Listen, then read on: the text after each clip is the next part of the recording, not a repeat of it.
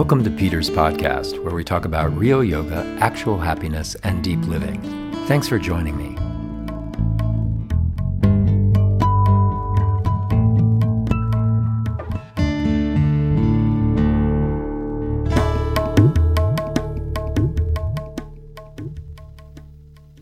Welcome, Wendy. Happy New Year. Happy New Year. Thanks. We had fun on New Year's Day itself this year because we did a workshop that was about New Year's and about sort of taking to challenge the notion of having a resolution, which, by the way, I've seen a lot of people were doing that. A lot of people were sort of, if not outright arguing with, sort of pushing aside the idea of a resolution for this year and rather looking at ways they could live better. Our spin on that was thanks to the recommendation of the head of Ascend Center, Malia Marzolo, who suggested that we do something based on drishti. Mm-hmm. Yeah, I think people might be experiencing a little bit of resolution burnout. Mm-hmm. And I'm a big fan of the idea of working with, like, doing your practice and letting go of your, like, preconceptions around what that's going to get you. Yeah. Like all these big aspirations of, like, it's going to be the greatest year ever and I'm going to win $1 million or whatever. Or I'm going to make $1 million. Yeah, one way or the other. Anyway. Well, I think that's more common, that people say, this is the year I'm going to manifest what I want. Yeah, and it's really interesting to think about the, that somehow that idea of yoga and how yoga works, like, how did it become this manifesting machine? Mm-hmm. And in our minds, at least, that it's much more subtly powerful to think of it the other way, where you're sort of putting your attention on something that's real, and then kind of staying with that intention as you go through your year. Yeah. Like perseverance is a good thing. Perseverance is definitely a way to think about it, but also course correction. Yeah. Just like, because we get pulled in different directions and the mind wants to tell us what it thinks is going to keep us safe and do the right thing or whatever our preconceptions are. But really what's happening is if you have your intention right, then that has to be what's kind of leading you in a direction that is happening in the real world, and that like accounts for different choices that you make and different ways that you respond to things, or, sometimes unconsciously react. And yeah. So I think it's time for, shifting the focus. Mm-hmm. There's I elaborated a little bit on this notion of drishti, which means literally focus, right? Where you put your focus.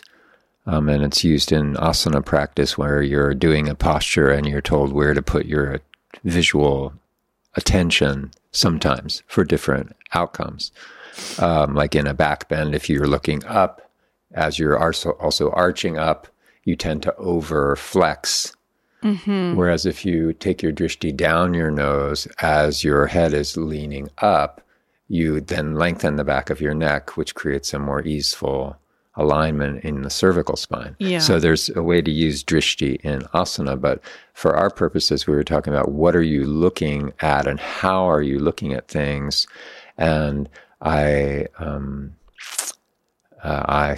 you and I sort of worked with this notion of when you're looking in the right way, not just what am I looking at, But when I'm looking in the right way, it can bring about a clarity of seeing, which you said in the workshop was my favorite word, viveka, right? To see things as they actually are. And to me, this is such a huge goal and tool, like to be able to see things as they actually are lets you move from a place of truth, lets you move from a place of what is, as opposed to moving from your own story about what is, which, as we all know, if you've ever encountered anybody who's sort of out of their mind for a moment, it could be all over the place. Yeah. Well, this, that jives with sort of my thought about it, which is that, the idea of the drishti as where we put our focus. We have a very, I would say, like highly caffeinated idea about focus. It's like if you pay attention to this thing and you want it really, really badly, it will come about, is a different idea than, it might be the same thing, the same practice. You're still doing the same thing with your eyes or with your gaze, but if you come at it with a different energy, which is, how am I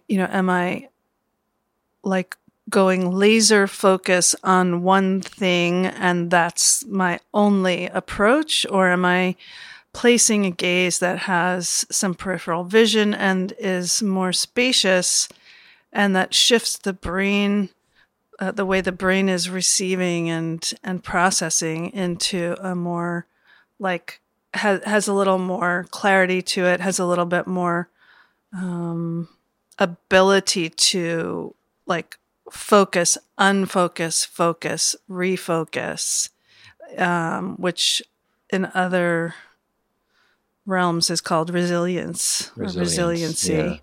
Yeah, I mean, and the most, like, just an obvious practical outcome from that, which maybe will give folks a chance to get a handle around what we're talking about as we talk about it in a little more esoteric way, is when you are laser focused on one thing, you miss what's going on around that might suggest another route, another path, or even another goal altogether. Yeah, exactly. Or another, sometimes we like have a goal, and we have our focus on that goal. And then what happens is, when there's a roadblock, we go, oh, shoot, that didn't work. And then maybe we have all kinds of, like, reactions, emotional reactions to that. Like, it didn't work. It never works. I'm whatever. I'm right. Cursed or blessed. And pick your poison. Viveka is out the window. And then you're not seeing what was around you in the first place and how you might have responded differently. And so, the idea of, like, setting your intention to have a more resilient, spacious, clear way of responding to the world around your intention becomes really powerful. And, for me, it does go back to the very, very yogic idea of abhyasa and vairagya, which is this idea that you just have to have this persistence about keeping, bringing focus and bringing it back again when it goes off, that there's no judgment about it when it's, quote, not working, because that's just part of what is. And you just have to keep coming back to this idea of focus, let it go. Focus, let it go. And you keep doing that until forever. And you find forever. Out what's happening. That's the thing too. It's like, so often I hear people talk, whether it's online or in Instagram or in their own personal sort of wishing, that things are going to get the way you want them, and then life will be good from that point on. Like, it's this fixed state of nirvana. Yeah. In life. Whereas more and more and more, it's clear to me that your life is the time for you to work on the things that you want to understand. In other words, that you're not working on getting objects or getting circumstances or getting pay levels. You're working on being able to deal with whatever life brings your way. Yeah. And those things that come, I mean, we've been, hearing this and talking about this for so long, but those things that come are more like they just are kind of like accumulation of stuff surrounding how it is that you're acting in the world. Yeah. It doesn't, they're not outcomes. They're karmic outcomes. They're not the focus. That Right. we mistake the things that we want. Sorry, I just lost my ability to describe because I just got a whole picture of it. Yeah, we were just listening to this podcast the other day from someone, and I'm going to have to look it up and put it in the show notes who it was, but he was talking about the importance of acceptance in relationship to self-esteem.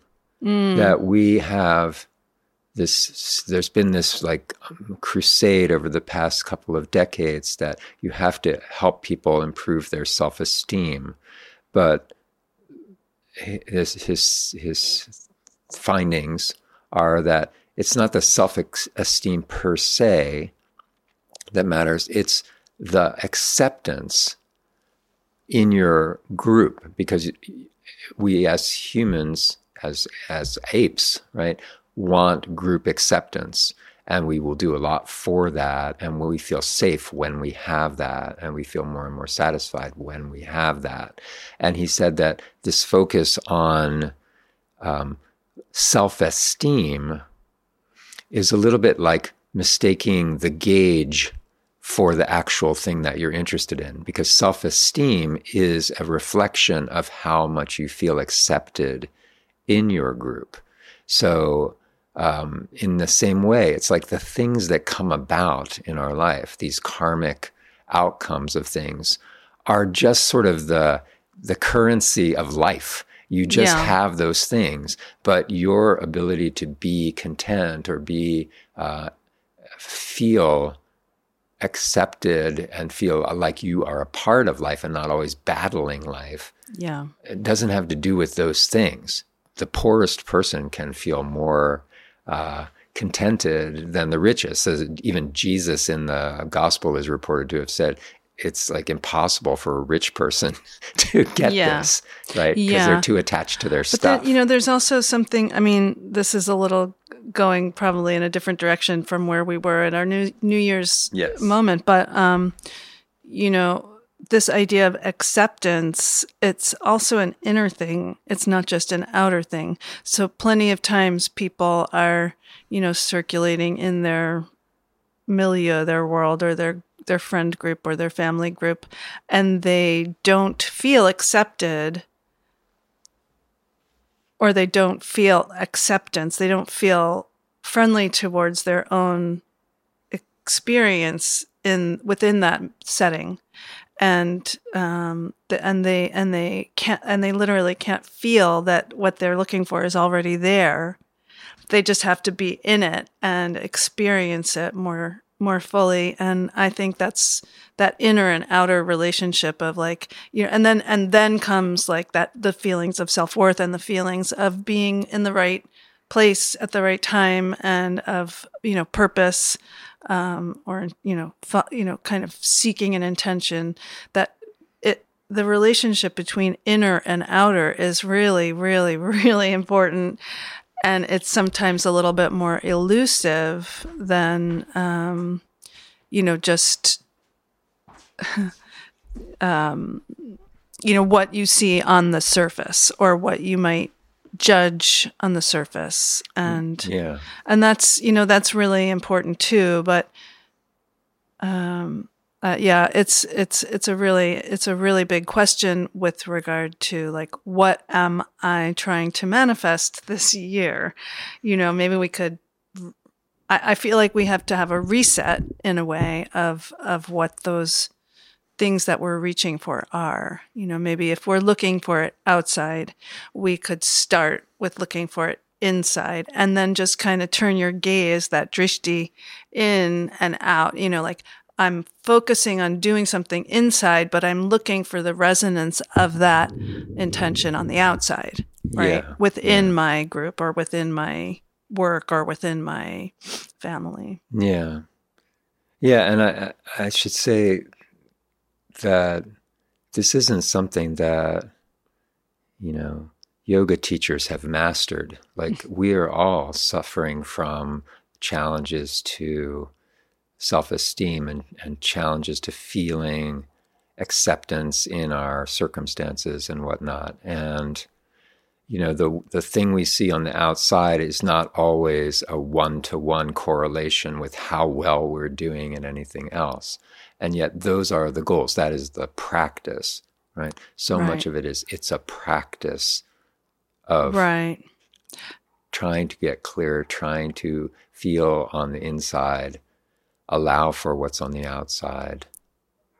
It's so funny because I often start with people when I'm especially teaching in a group, just sort of describing yoga as a practice, and that, it's something that we have an intention around, and then we sort of make a commitment to staying with that intention and doing things that are in alignment with that intention.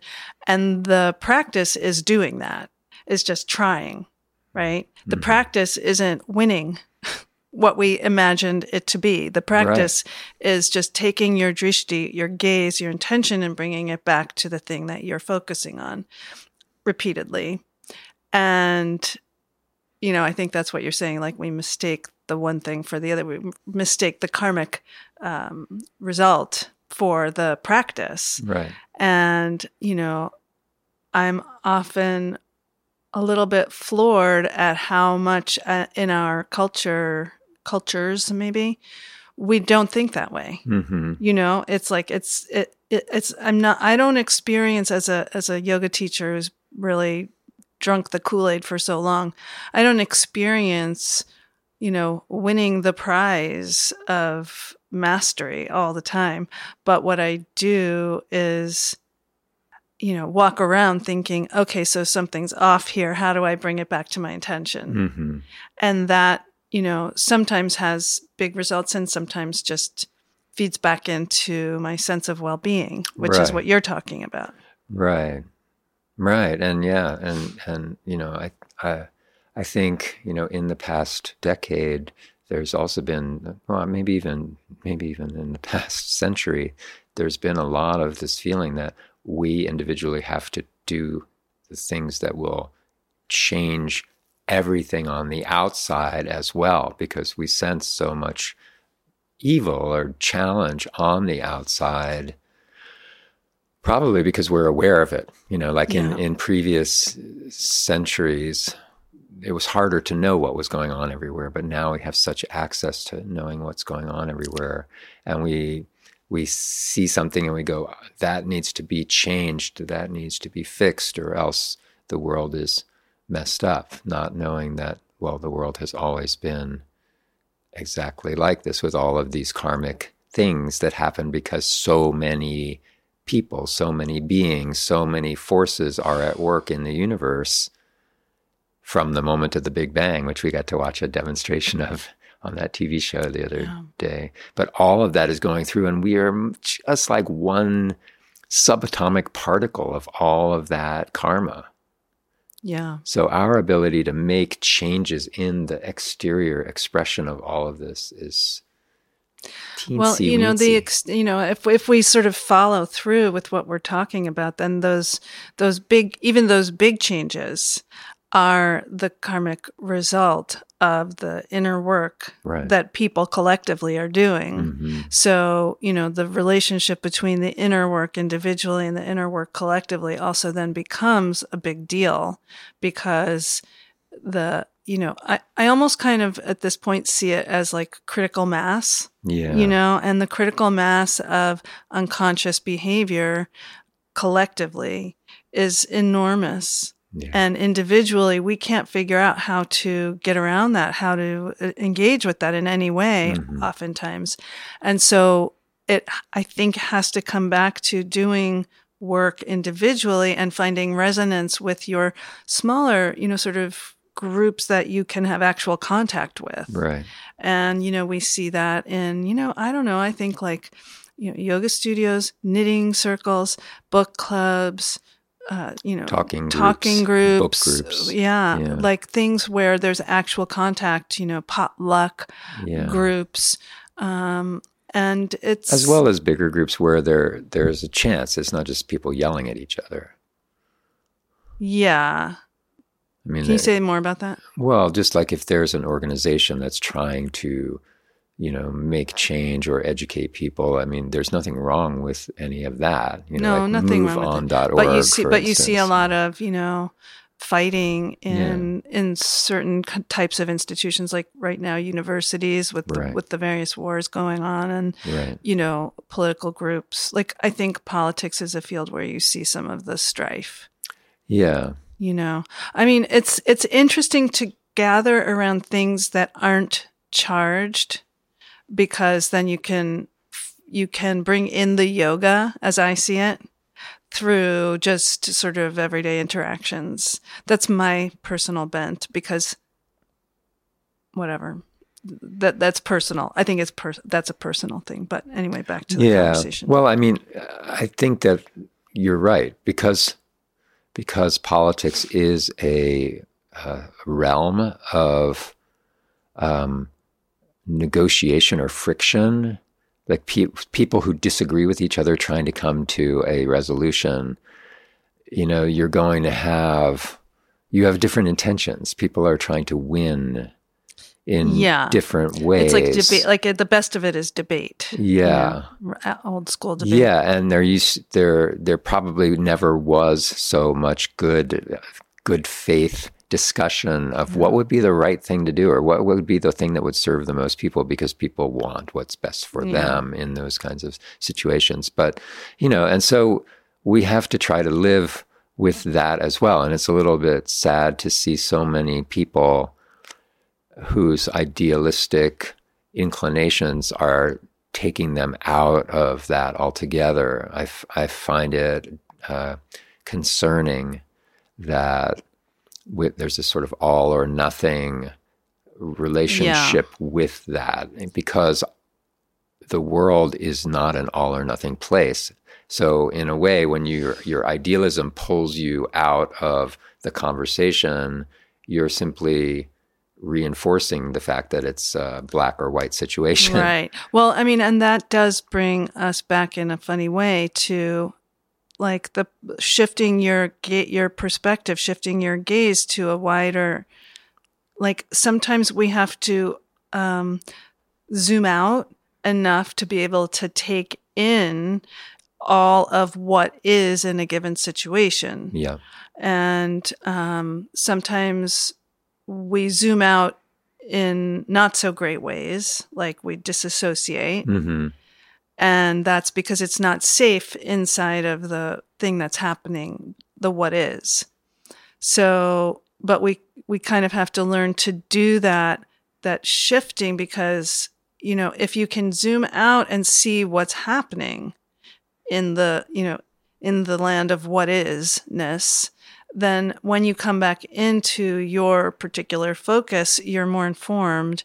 And I don't know, I just keep thinking of like, the holiday dinner table. It's not about politics. It's not about ironing out, things, ideas conceptually with people, but it is about relating. Right. And oftentimes we come in going like, I can't stand that person. They don't, no, that person should, and then we have all these gripes because of our, previous interactions or whatever, just our position in that group. But if you can zoom out and be like, well, we all are here. All of these people have chosen to be here or are here for whatever reason, and it's their place. Mm-hmm. if I approach it like that, I have to find a new way to relate in order to be here in a resilient or compassionate or even just kind of copacetic way. Yeah. Because I know when I go into charged situations, if something's like got my number on it, I will react. Yeah. And sometimes, there's a learning curve there. Yeah. Well, one of the things that emerged from our workshop the other day, on New Year's Day, what one of the participants mentioned afterwards, someone who's very goal-oriented and is very successful at making things happen, was that it's enough to just be doing and not need for it to be something else. And I think about our pet dog and the other animals that live in our woodland environs here. And for them, it is enough to get up, to find something to eat, to walk around, to sniff, see who else has been around, interact with them if they happen to bump into them. Go get it. Bring it back. Go get it. Bring it back. Go to sleep. Yeah. Stretch. And that just living is an adequate way of living. Yeah. There but doesn't need to be so much judgment and Yeah. so much accomplishment. While those things are just they are a natural outcome of us. We like to do things, and when we do things get accomplished. Yeah. But that's maybe the right order. When we like to do things get accomplished. I agree with that. And also just to speak to people who might have argument with that and say like, but you have to have a goal in order to accomplish things. It's like that is also the sort of binary that I think has to get a little bit looser, where, it's really good to have an intention and, even a goal, as long as you're willing to also just be in the, waking up and having your tea and doing your day and having your play and the things that make each activity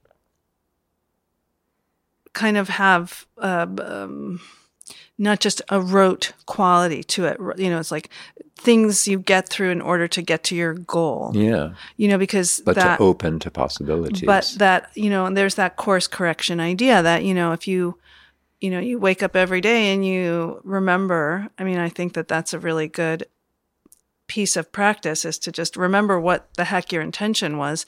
Because I don't know, if you set it too narrowly and you just think it's like, it just becomes so schematic. It can become very schematic, and then you lose sight of it when it doesn't happen, and you kind of have your normal reaction. Mm-hmm. But there's this focusing, and then there's this living, and then, you know, you remember what your focus was, and then you live a little bit more. And I keep having this I don't know what the actual quote is, but like, live into the questions or live into the intention. It's kind of like that, you know, there's like the big picture and the spaciousness, and then there's like, here I am slogging it out with like learning my scales or whatever. Mm-hmm. Yeah. You know, and then that moment of playing the beautiful music comes like kind of once in a while. Right. I like that you brought it back to music, because I was thinking from what you were saying about the Rick Rubin book on creativity that he published a couple of years ago, and did so many interviews when that book came out. And it was fascinating to watch that as he kept doing interviews, at one point, he said to the interviewee, I think it was Ezra Klein was the first place I heard this, when he was on Ezra Klein's show. They were having a little bit of a rough conversation to start, and he said, would you mind doing something? And Ezra said no, and he said, let's just sit for a minute doing a little breathing. And so just to do nothing, and then see what conversation emerged from that. And then I noticed afterwards he was doing that on almost every interview that he conducted. Ezra? No. Oh, Rick. Yeah. And then I also heard that when he does productions with people, they start their sessions that same way. It's like, let's create space, possibility, openness, no direction, and then proceed from there. Yeah. So, I mean, that is right there yoga, right? Because there's something that emerges from nothing, and there's something that we do, and there's something that we stop doing. There's hot and there's cold, and it's in most of the practices that we do is to establish the binary in order to go beyond the binary, right? That's, And I loved the in this How the Universe Works Discovery Channel show that popped back up on our feed, that the one scientist, I can't remember his name right now, Klein? Yeah, I don't remember. And, was describing the Big Bang in exactly those terms. You start with nothing. There's nothing. And from that comes everything.